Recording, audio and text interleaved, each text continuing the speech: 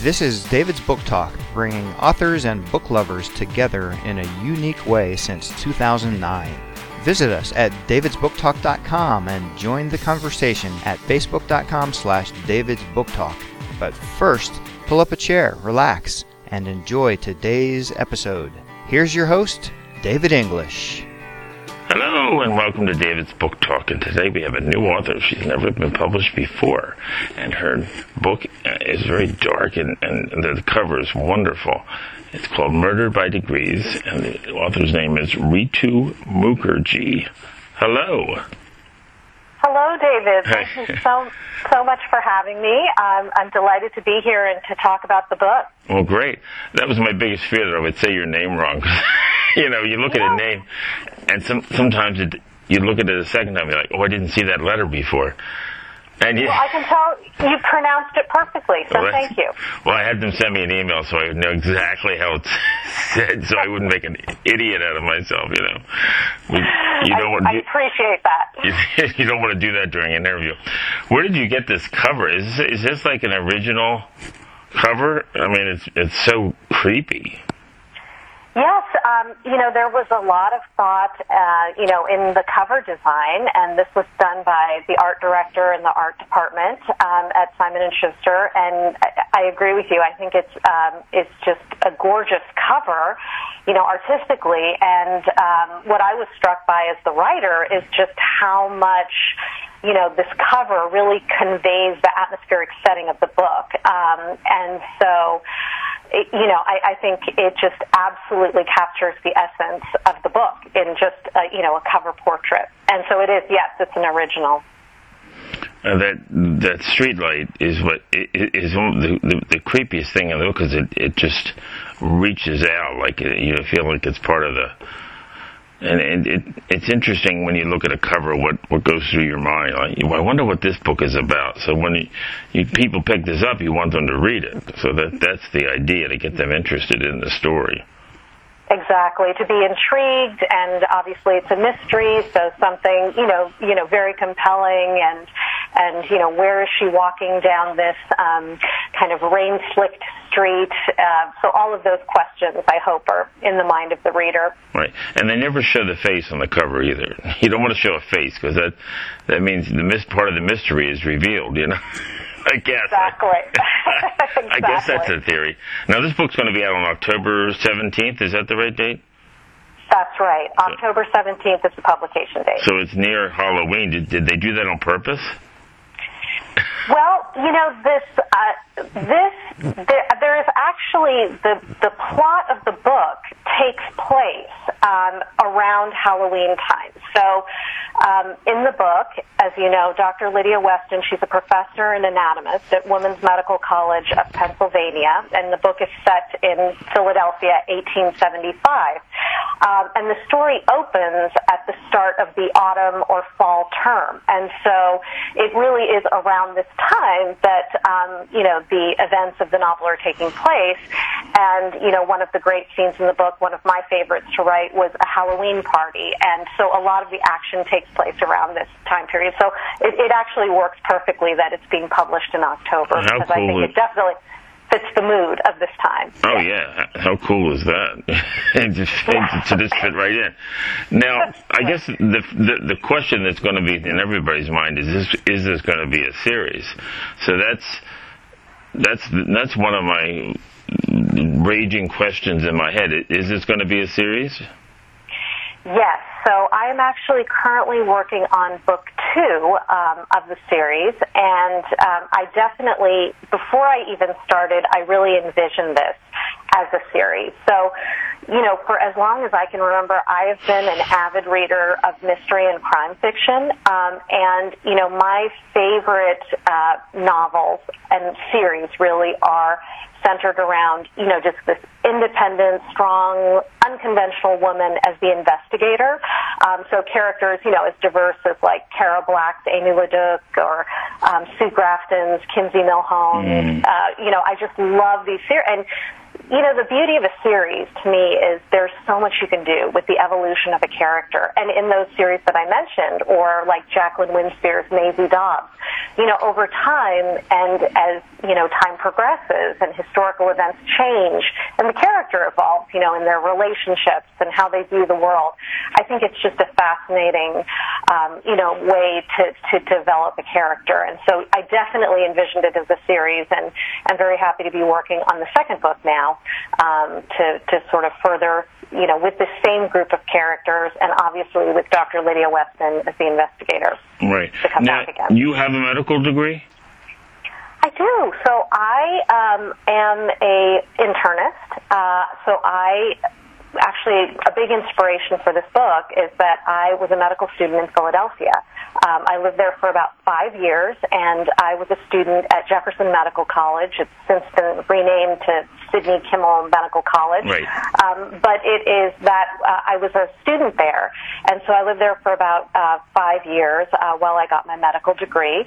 And then I, came back to California. I'm originally from the San Francisco Bay Area, did residency training at the University of California at Davis, and then have practiced as an internist for the past 15 years.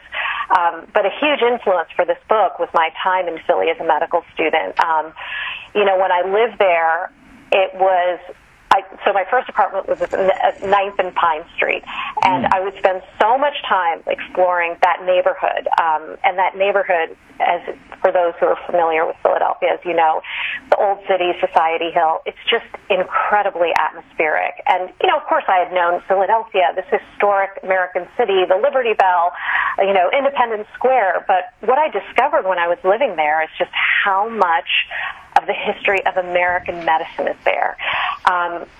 You cannot walk more than, I feel like, a block in that neighborhood without encountering one of those wonderful, blue plaques that are, a historic marker of something, interesting, or a person who had lived there. And so one of the first places I went to see was Pennsylvania Hospital, which was a block from where I lived. And, it's like the oldest public hospital in the United States. There's a cornerstone, foundation stone, with an inscription from Benjamin Franklin. And, you can go see the old surgical amphitheater there, which is a fascinating place. It's there's a huge window in the ceiling because the surgeons at that time had to operate between the hours of 11 and 2 to capture the natural light. And there's a kind of a pit in the center, and then, these stalls, wooden stalls that go up around the circular kind of room so that, students and observers could watch surgeries taking place.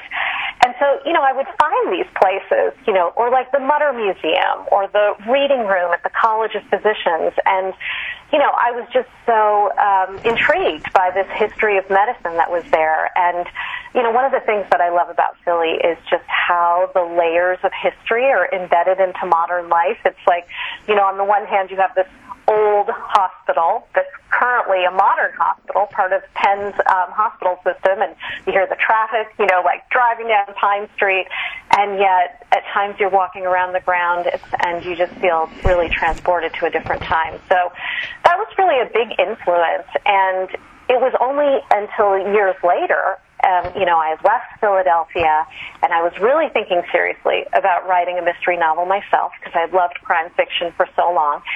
And I learned of the Women's Medical College. And when I did, I was just inspired.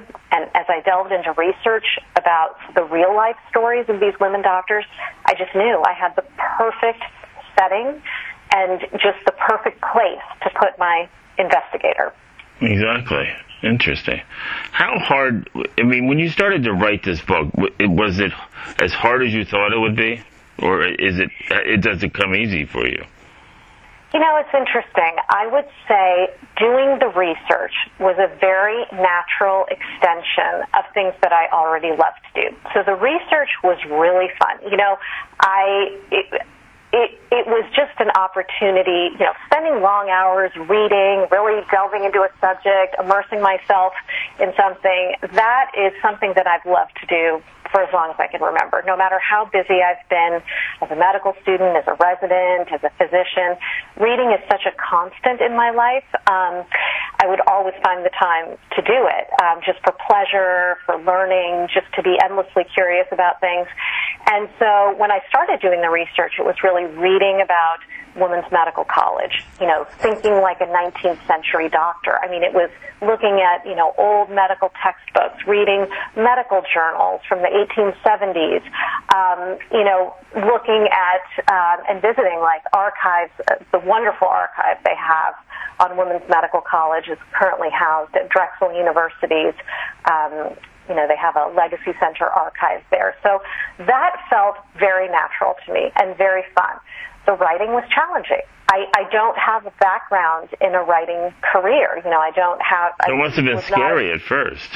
Yeah, so sitting down looking at a blank page was certainly, a new experience. I have, and the way I approach, the process of doing this is really feeling like I have the research in hand. There's always more to do, but just really feeling like I have envisioned the world that I'm going to place the characters in.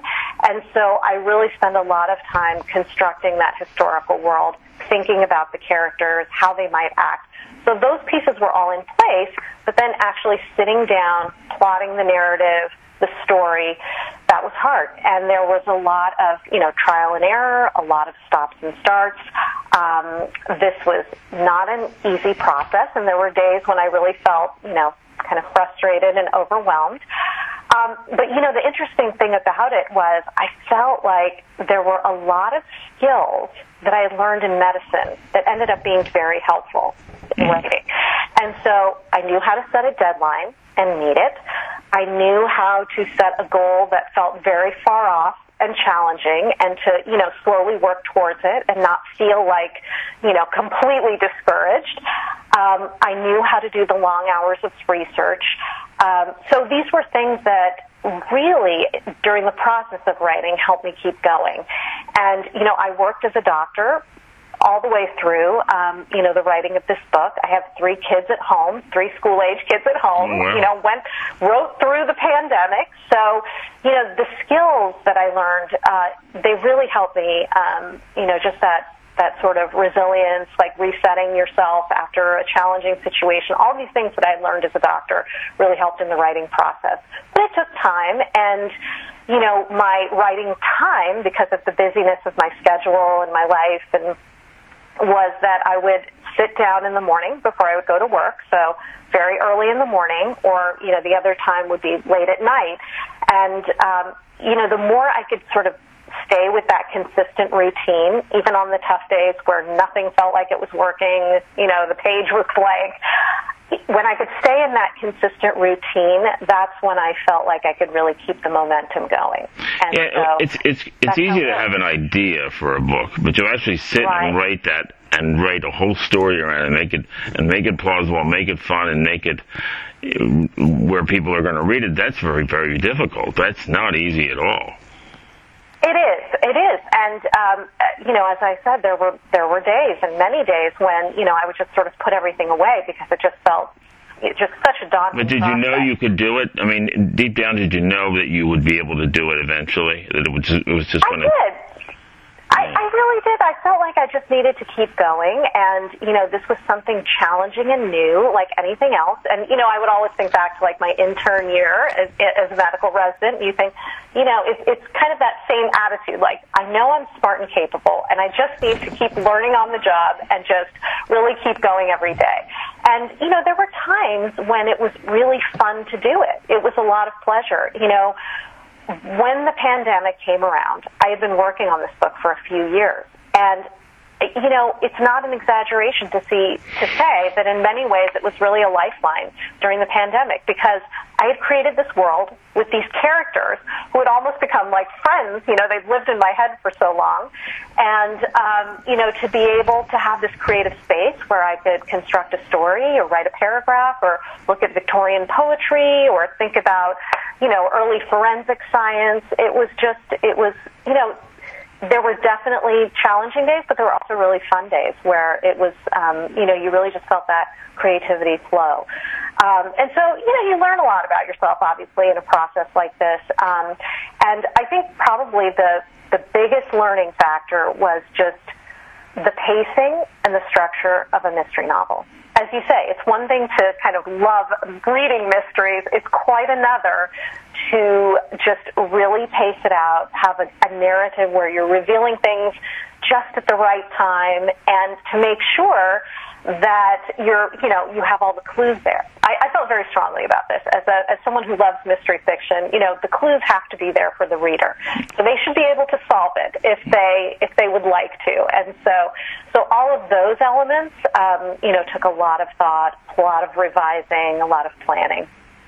And the readers are they want it exactly the way they want it, and they'll tell you if they don't like. They will write to you and tell you if something is not working. Exactly.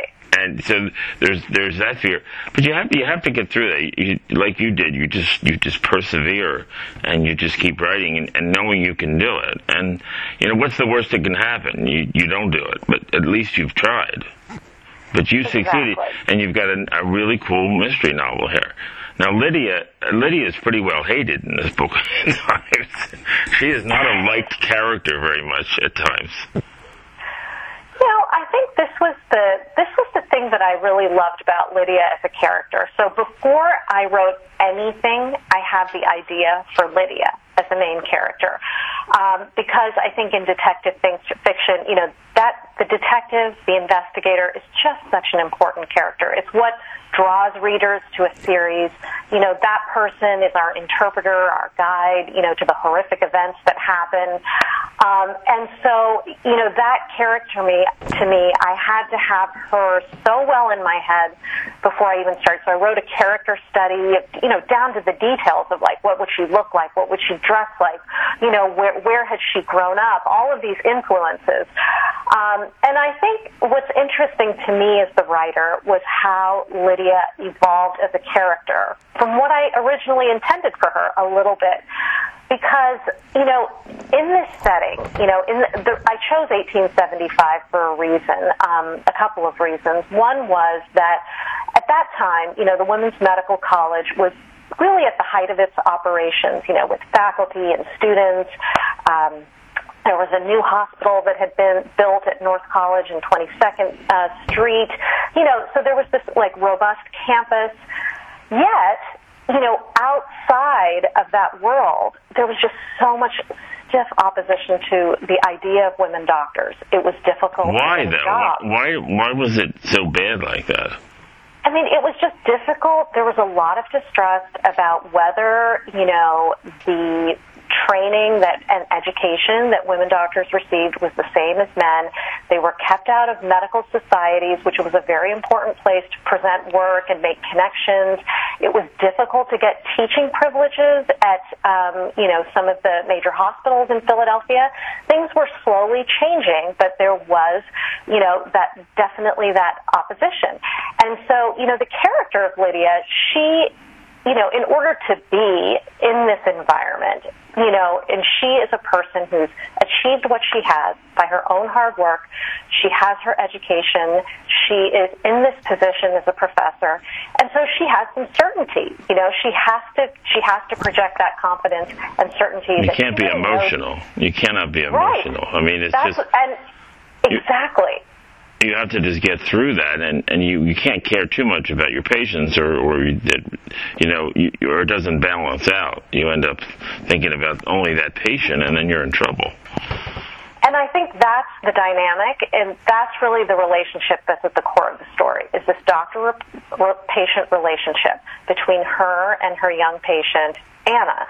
And I think this is where Lydia really changes, because as you say, she feels like she needs to have some detachment. She needs to be a little bit aloof. She needs to be a little emotionally separated from this young woman, but she sees so much of herself in this young woman. And that's really how she changes over time through the course of the novel, is that a little bit of this vulnerability comes in. What I like about her so much as a character is she's willing to examine herself. She's willing to examine, like, these attitudes that she has, where she feels so certain that this is the way it should be. And I think that's really where the nuance and strength of her character comes through. Now, and what makes her really likable. Yeah. Do you see yourself in Lydia? I mean, is Lydia a lot like you? I think there are elements of me, for sure. I don't know how writers can really keep out these little parts of themselves, but I think there's certain things about her. She can be, a little bit shy, cerebral, reserved. That's definitely me. You don't seem very shy just talking to you. You're very outgoing. I mean, you're very personable. Well, thank you. So, but you do put parts of yourself into the character. I think it's unavoidable. And as I said, I think she has been with me so long. She is like an old friend, and so I think it's certainly for writing the second book. I think, well, what would Lydia do in this situation? And I feel like I do know.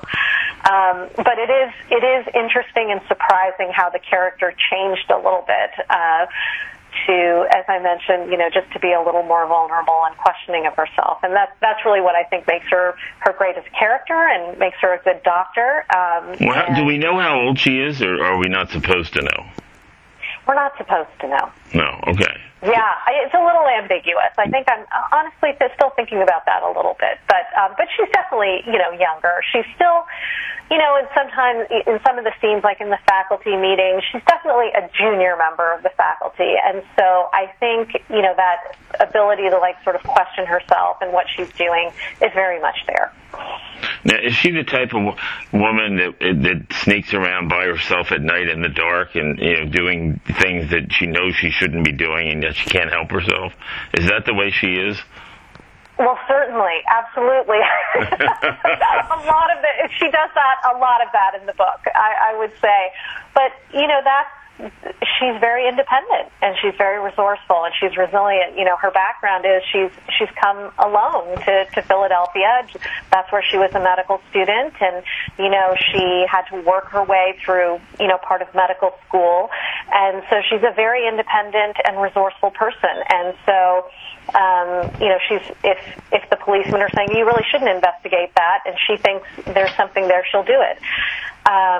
And so, she's very much a fictional composite of some of the real-life women doctors that I read about.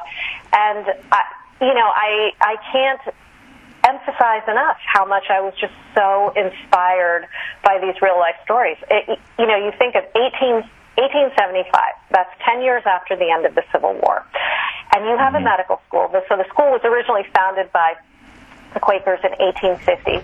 So in 1875, you have, some of the women who taught there, faculty members, and who were students there. Some of them are very well known to history. One of my favorite examples is a woman named Dr. Ann Preston, and she became the first dean of an American, a woman dean of an American medical school when she became dean of this college in 1861. She was a Quaker, an abolitionist. She grew up in a progressive family that really supported, women getting an education.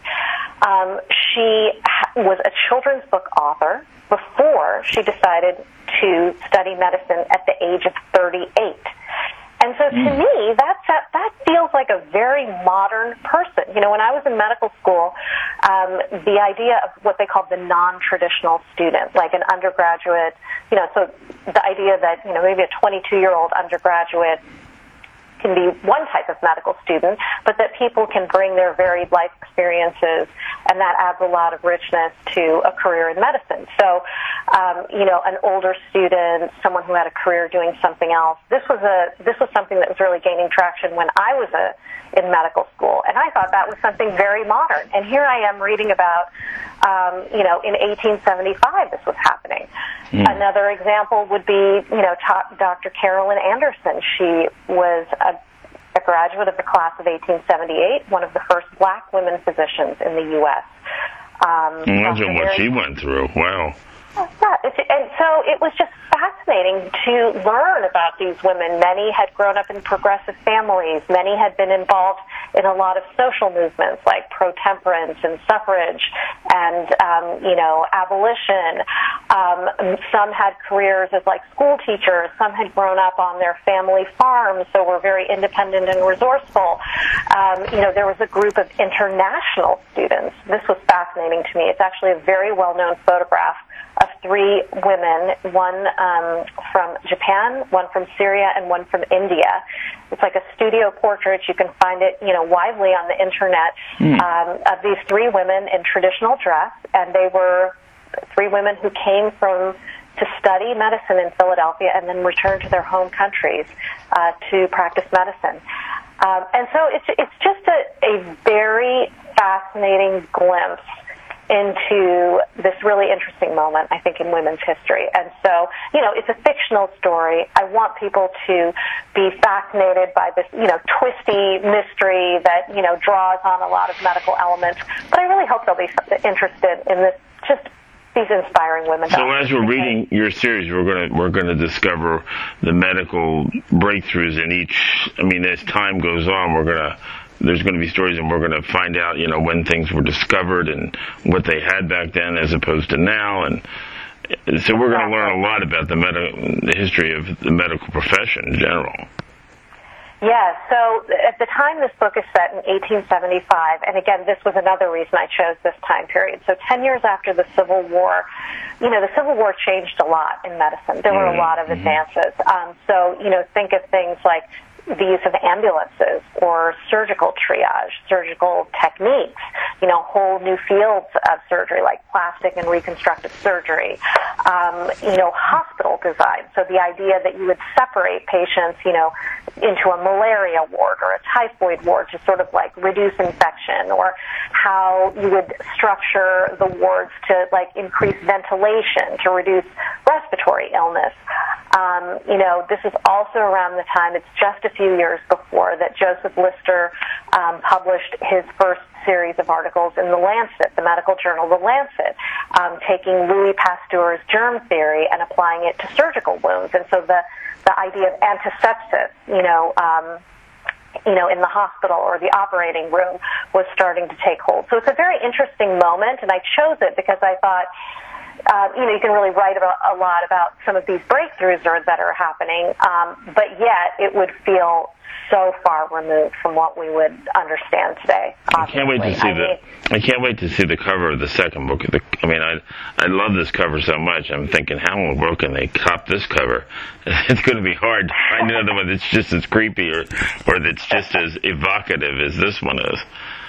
Yes. And imagine my shock as I'm reading your book, and you mentioned the town of Havertown, which is where I grew up.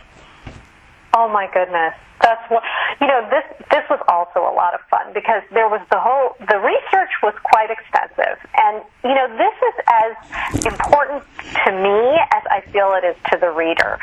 As I said, I really have to envision the world before I can do anything with constructing the story. And so one huge part of it was obviously researching 19th century medicine, but the other part of it was Philadelphia. What was the city like? What would it have felt like to walk down, one of the cobblestone streets? What were the surrounding areas like? And so I spent a lot of time, and because I know, to do this city justice, to do, there are people who live there and love it, and, you have to get that level of detail right. I really feel strongly about that. So, I probably pored over just, old, photographs, certainly maps, drawings, and there was this wonderful, actually online map, resource that I used and must have looked at for hours, which was, it takes a, map of the modern day city of Philadelphia, and then you can overlay historic maps on top of it to see how the city lines up. And so what I would do is look at this modern day map of Philadelphia, and then I would take this 1872, it was like an ordnance map, so drawings of what the city looked like. And, so much of, because I wanted to imagine, when Lydia gets off the omnibus to walk to North College and 22nd Street. What's around the area? What did the streets look like? Was it an industrial neighborhood? It's right near Girard College. And so what would that have looked like as she's like walking down the street? The opening scene of the book takes place at the Fairmont Waterworks. And so I must have looked at maps and photographs from just about every single angle you can imagine to think about what it would have been like, to walk there. What would the park have looked like? What would the river have looked like? Was Boathouse Row there? Yes, it was. So all of these little details I really wanted to have to create that world. Yeah, that's difficult. I mean, the only way you can really do that is to actually go there and look around and really get a feel of things. I mean, you literally have to. You can't really get the full picture from a book, I wouldn't think. You have to experience it, I would think. Yes, no, and I lived there, obviously, for, 5 years, so that was great, but absolutely, I went back, and particularly the waterworks, that area, just below the art museum, it was really interesting to walk around and to see what it was like and, to sort of think through what the scene would be like based on what I was seeing there in the modern, in the modern world, so... Exactly, but to see my hometown in the book was like, I almost dropped the book. I was like, how did she know? It's like, it felt so amazing. I mean, if you just mentioned it in passing, it's not really part of the book, but it definitely was surprising. You're just going to have to come here when you go on your book tour. People would love to. Eventually, you're going to have to. Yeah, well, I'm actually doing a reading at Head House Books in Philadelphia on South 2nd Street, and that's going to take place on Wednesday. It's October 18th. So coming up, so I'm really looking forward to being back. Because we have some really cool independent bookstores in the area. I mean, they're all over, and to miss out on that I'm sure they would love to have you. It's not easy to get authors nowadays. Yeah, I'm looking forward to going to Head House, and and again, it's really in maybe my favorite neighborhood in the city. So it's at South 2nd Street. So it'll in the old city. Now, is this a ticketed thing, or can anybody just show up? Oh no, it's not ticketed. So yes, I'd love to see readers there, and yes, and it's nice to hear from someone who grew up and is familiar with Philadelphia and the area. That no, I haven't seen. They're supposed to be sending me. Right, exactly. They're supposed to be sending me the finished copy. I've not yet seen the finished copy of the book. I'm sure you have by now, but I haven't. I haven't gotten it yet, so I don't. And I assume that what I have here is basically the same as the finished copy, although I'm sure. It looks a little bit different. Right. So, yes, you have the advanced reader copy. Right. So yes. I always like to see the finished book. Sometimes they change things, and or they'll change a little bit about it, and they don't always tell me when they do that. So how far into book 2 are you right now? Well, I'm just, it's completely outlined, and I feel the research is, so I'm really just in the writing process now. Just in the But the interesting part about this book is Lydia and Anna. Now, when something happens to Anna in the beginning of the book, and I thought to myself, oh man, this is really a heavy burden to put on Lydia already. The first book, and she's got this heavy guilt thing that she's going to have to deal with. And I thought, oh wow, how is she going to get over that? The feeling that she let her down, And you're thinking about these things as you're reading the book. I don't know if I'm sure other people felt the same way, but do you think about that? Do you think about what you're doing to your main character? I do. I think that she feels the responsibility, for sure. She's a busy woman. She can't handle everybody's life either. Exactly. And I think that's where, in the beginning, the emotional detachment comes in a little bit, because she's almost a little irritated with herself, Lydia is. I can't get so involved in my patients' lives. And I think people around her get a little frustrated. Anna's sister, has come seeking help. And so I think everyone gets a little frustrated with her. But that is her protection, is that, as you mentioned before, if she gets involved in everyone's life, then it becomes this just emotionally wearying. But I would assume, as a doctor, there are certain patients that you become, I don't want to say attached to, but you have a feeling that they're going to become somebody that you are more open with than others.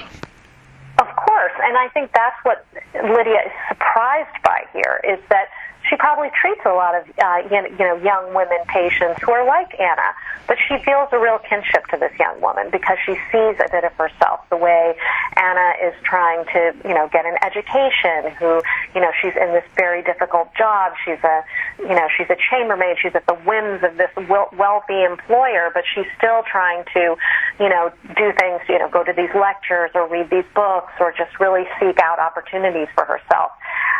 And of course, Lydia is a little bit naive about Anna's ability to do that, because between them, even though there are similarities, there's this huge chasm of class, right? It's easy for Lydia to say, here, take these books, read, educate yourself. But for Anna, bound by poverty and circumstances, it's not as easy as that. And so, but absolutely, I think, over time, she feels this growing friendship with this young woman. She feels this connection to this young woman.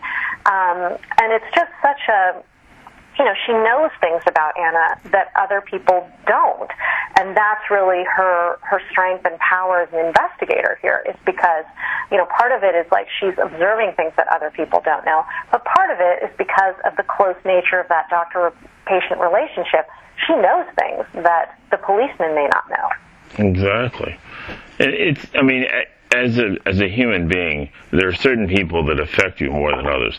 You can walk down the street and look at different people, and you become intrigued by certain people. On other people, you're like, but it's just a matter of what you take to, what kind of person you're.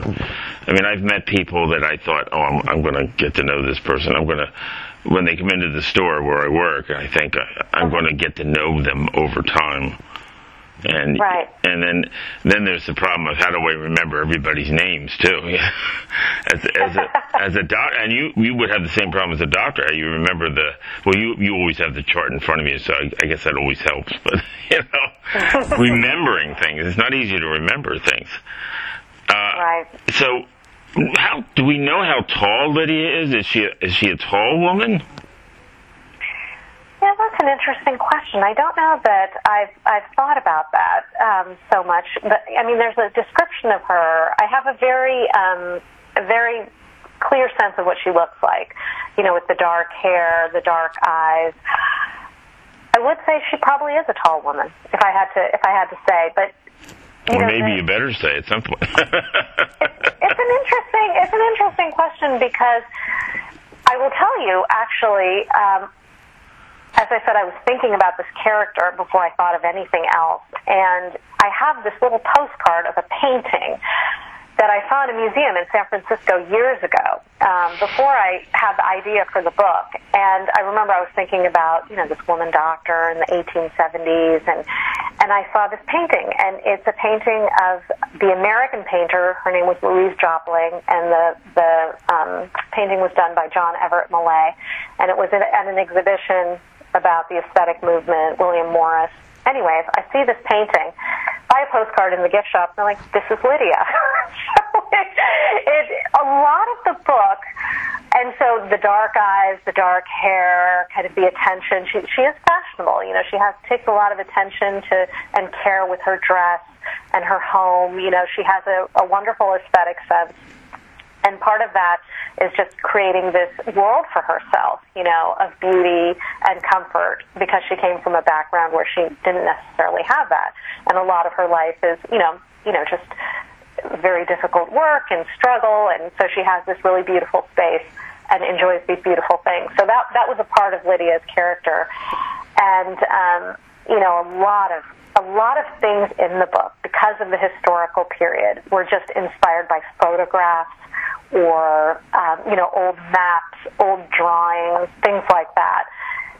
One of the things I love to look at the Drexel Archives, and they have a wonderful online archive, so people who can't go visit in person can really look at a lot of the images and papers and documents and diaries online. But one of the things that I saw, I remember, and again, it's inspired in an entire scene in the book, the Halloween party, was this image of, some of the women medical students dressed up for Halloween. And it was fantastic. People were in full costume. And it really struck me because, as you say, this book is very dark and atmospheric, and Lydia is she's a serious character with a lot of responsibility. And so one of the things that I really loved when researching the book, and these women were the same way. They were doing something that was very exceptional, and this was serious, important work, pioneers, trailblazers, but at the same time, there are those moments when, the joy of life comes through, like these young women living independently in Philadelphia, following their dream. And so in moments like that, when I would see the photo from, the Halloween party, or another photo of them sitting around at the boarding house, where they had shared rooms, sort of studying together and laughing. It's just wonderful to see those glimpses of life. And, that's the life you hope to infuse into the historical world for the reader. But we don't know, obviously we don't know everything about Lydia already. Are we going to find out different things about her as the books go on? I can definitively say yes. I have some ideas for her, and I won't reveal them. things that we don't already know. Things that we don't already know. Right. You have to have that. I mean, if you didn't have that, it should be pretty boring. And I think that's how a character evolves over time, especially in a series. Don't you? Do you have, of all the characters in this book, besides Lydia, let's leave Lydia aside, is there a character that really resonates with you, that you enjoy writing more than others? I have to say the character of Sergeant Davies really is, I have great affection for that character. And that surprises me because when I started the book, I really envisioned him as this minor character, kind of the foil to the, Inspector Volker. He's just the assistant. But I feel like as I wrote the book, so much of what happens and how the women doctors are viewed, we see a lot through Sergeant Davies' eyes and through the lens of his background, which is working class. He does not have an education. He feels insecure about Lydia being brought onto the investigation. Not so much, I think it's for him, not so much that she's a woman, because he's used to, the idea of women doing hard work. It's the fact that she is an educated person. And so there's this friction and a little insecurity there. And what I love is how the relationship and the friendship between them develops over the course of the novel. And that was really wonderful to write. And he really surprises me as a character because... So he'll be back. Yes, and there's a lot of empathy and compassion in that character, and I just, the same way I think, what would Lydia think? I would think, what would Sergeant Davies think? Because he has, he's. Well, I wonder. I wonder if you really you wrote a book and you didn't like a character, you decided after you wrote it you didn't like a certain character, whether you would ditch the character or whether it would be just as much fun to write the character because you don't like the character as it is if you do like the character. Right. I mean, well, obviously, there's some unlikable characters. Right. There better be, yeah. And, yes, and, sometimes I will say the villains are fun to write because you can really let your imagination go in certain ways, but... And they can be very honest, too, and really be, really rip somebody apart, with their words, Absolutely, absolutely. I think, in the writing of the book, again, I had ideas for other characters that hopefully will come back in later installments, really great characters that I wrote out, but that just sort of bogged down the narrative a little bit. So I do have ideas for other characters, in the medical school, just really unique types, and who I hope to have there, in future books. Are they, Is there any plans for you to get to the BoucherCon at all? At some point, have you ever been to a BoucherCon? Oh, I have not, but I know it was just recently held in San Diego. Is that right? Right, yes. Right. It's usually every September, October, somewhere in there. Dates change, but it's in close to the fall, and you'd be perfect to have a panel. And I would have to say too, I just am really looking forward. Now that publication date is coming, the best part of this will be connecting with readers. And, the book is something I've worked on for many years. And, this is obviously in many ways a solitary endeavor. Spend a lot of time. But you have to be able to take the good with the bad. I mean, if somebody writes you and says, "Oh, I hated your book. I don't like anything about it," you have to be able to say, "Well, that's just one person." Most people are probably going to enjoy it. And then just from reading it, I can say most people are probably going to enjoy it. But of course. Yes, but they're always absolutely, and I think you have to. You're right. That's absolutely part of it. But if you don't, you have to take the good with the bad. If you're going to be a writer, if you're going to, you have to know what you're made of. You can't just say, "Oh, that's a bad review. I'm going to stop writing." You can't do that. I mean, it's something you love and something you want to pursue, and something you're obviously talented. Or this I wouldn't have read this book. I mean, I would have given up on it if it hadn't been interesting from beginning to end. Yes, I think it's very true. You have to take the good with the bad, and again, this is where I think medical training comes in. Exactly. You're used to, this is very par for the course, and you understand you can't please everybody, and you can't use their name. If you don't like the book, just don't read it, and we all have our opinions.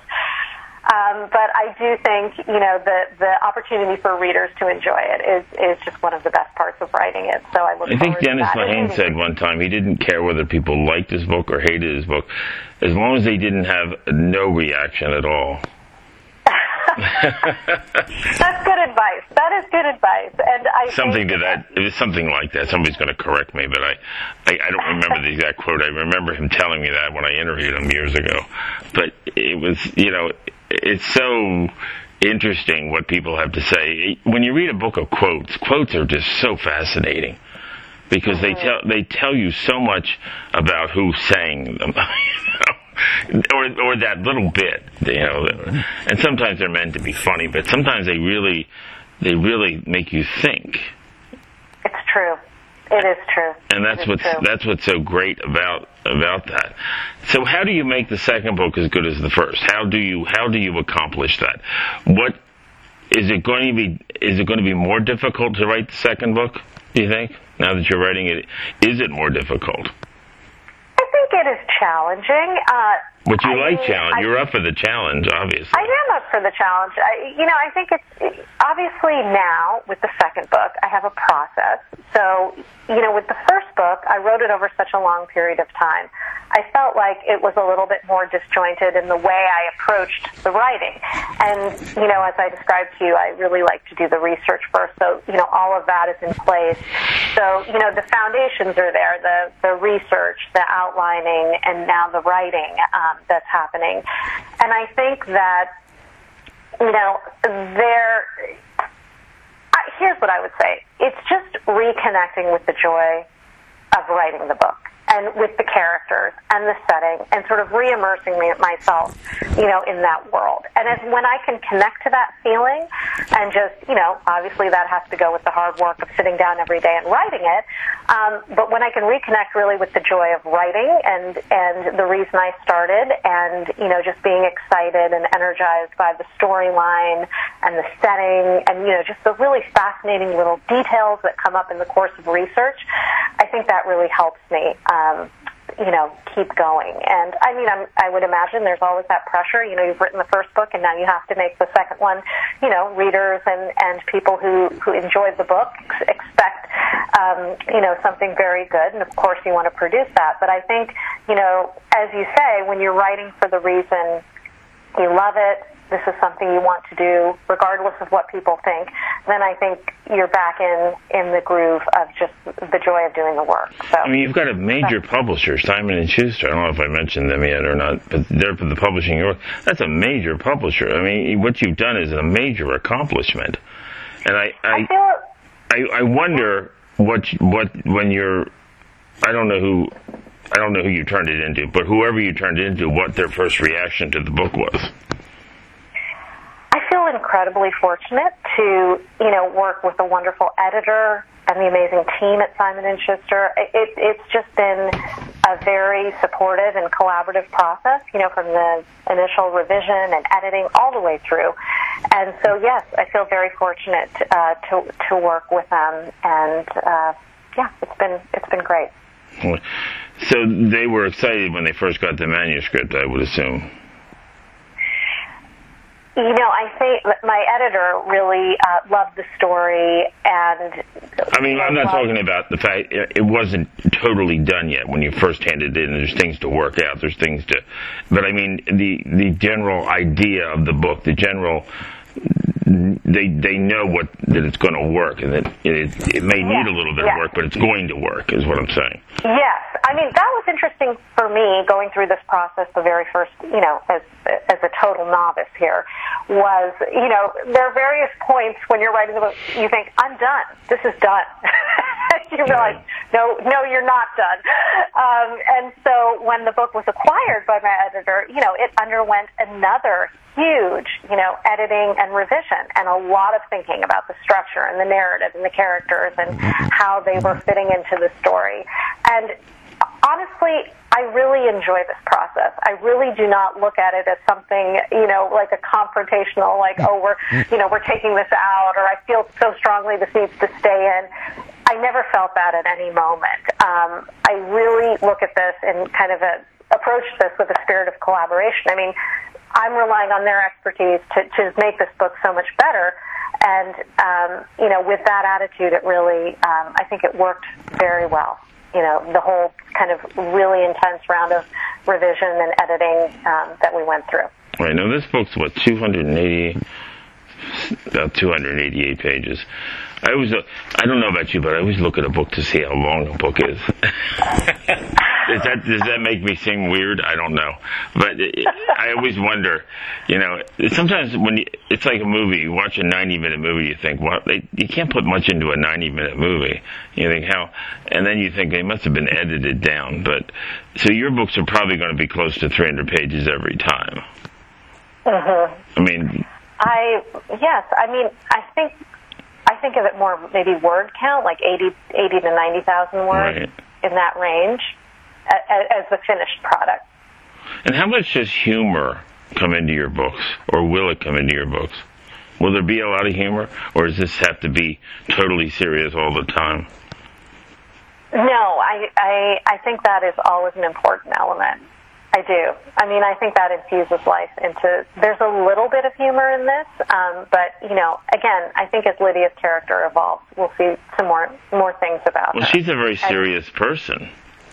Well, I think she has to be. This is a very... But maybe we'll see the softer side of her in the upcoming books, too. I think that's where you see a character's evolution, honestly. There's so much more to learn about her, I feel. Mm-hmm. Now, does that mean you, too? You're going to learn things about her, too? I feel I do. I feel I learned things about her that were surprising in the course of writing this novel. So I think that it's really such a lengthy process, and things shift so much that, I would always read these articles, and the writers would talk about how their character did something that surprised them, or the book ended in a way they didn't expect. And I always thought, how could that be? You're the writer, you're in control, you've plotted everything out. And now I understand. I think, in the course of writing it, there are just so many things that come up that shift your perspective. And so that certainly happened with the character of Lydia. And I think it made her a better, more nuanced character. What's it going to be like to walk into a bookstore and see your book sitting there in a bookstore?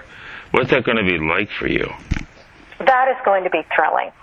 In fact, I was just talking with my husband about that we are definitely going to go walk just to our local bookstore where we have been, enjoyed book buying for years and are always there with our kids and, just we're avid book buyers and readers, and to see the book, sitting there for sale. It'll be wonderful. Who is the first author that you read where you said, oh my, I am really into mysteries now. I've really got to read more.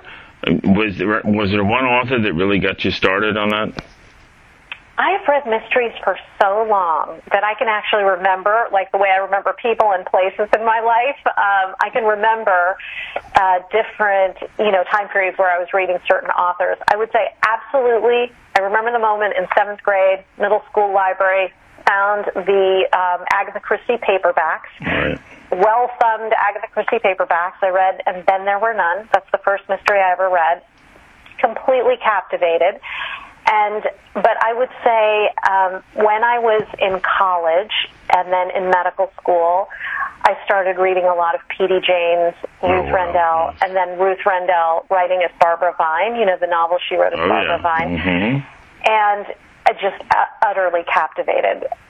Just, there was something, I honestly think that to just describe them as mystery novels is not doing full justice to, kind of the depth of characterization and, the psychological aspects of so many of those books.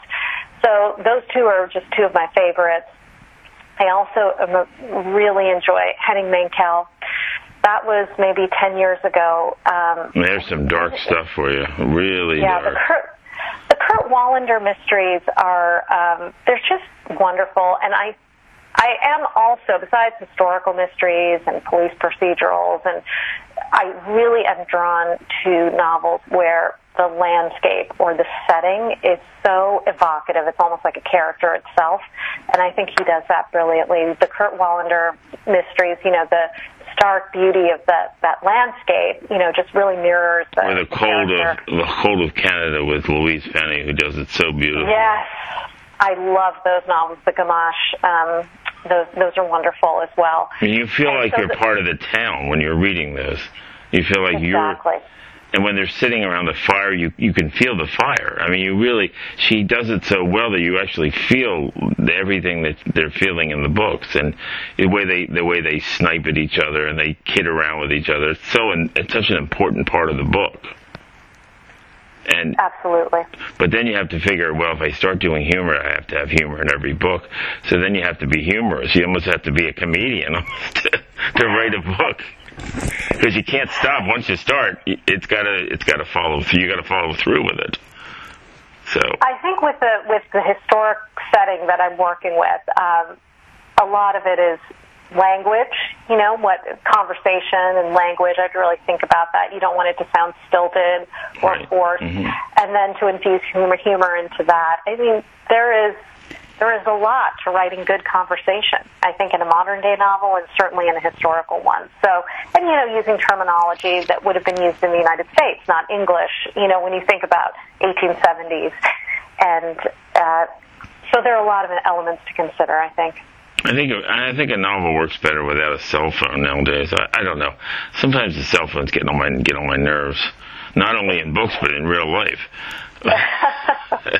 And you're dealing with, people are on their phones all the time and they're ignoring things that are going on around them. You can't be personable with them. You can't say hello to them. They don't even hear you anymore. It's really a different world now. It is. Agreed. And, and while cell phones are great at times, there are times when you just want to say, it's time to put it down. I mean, I don't know how you feel, but I've always felt that way about that. But I also love being able to reach out to people. I mean, you've got groups online talking about books, and they're all excited about books. I mean, that's where it's at, to find this group of people.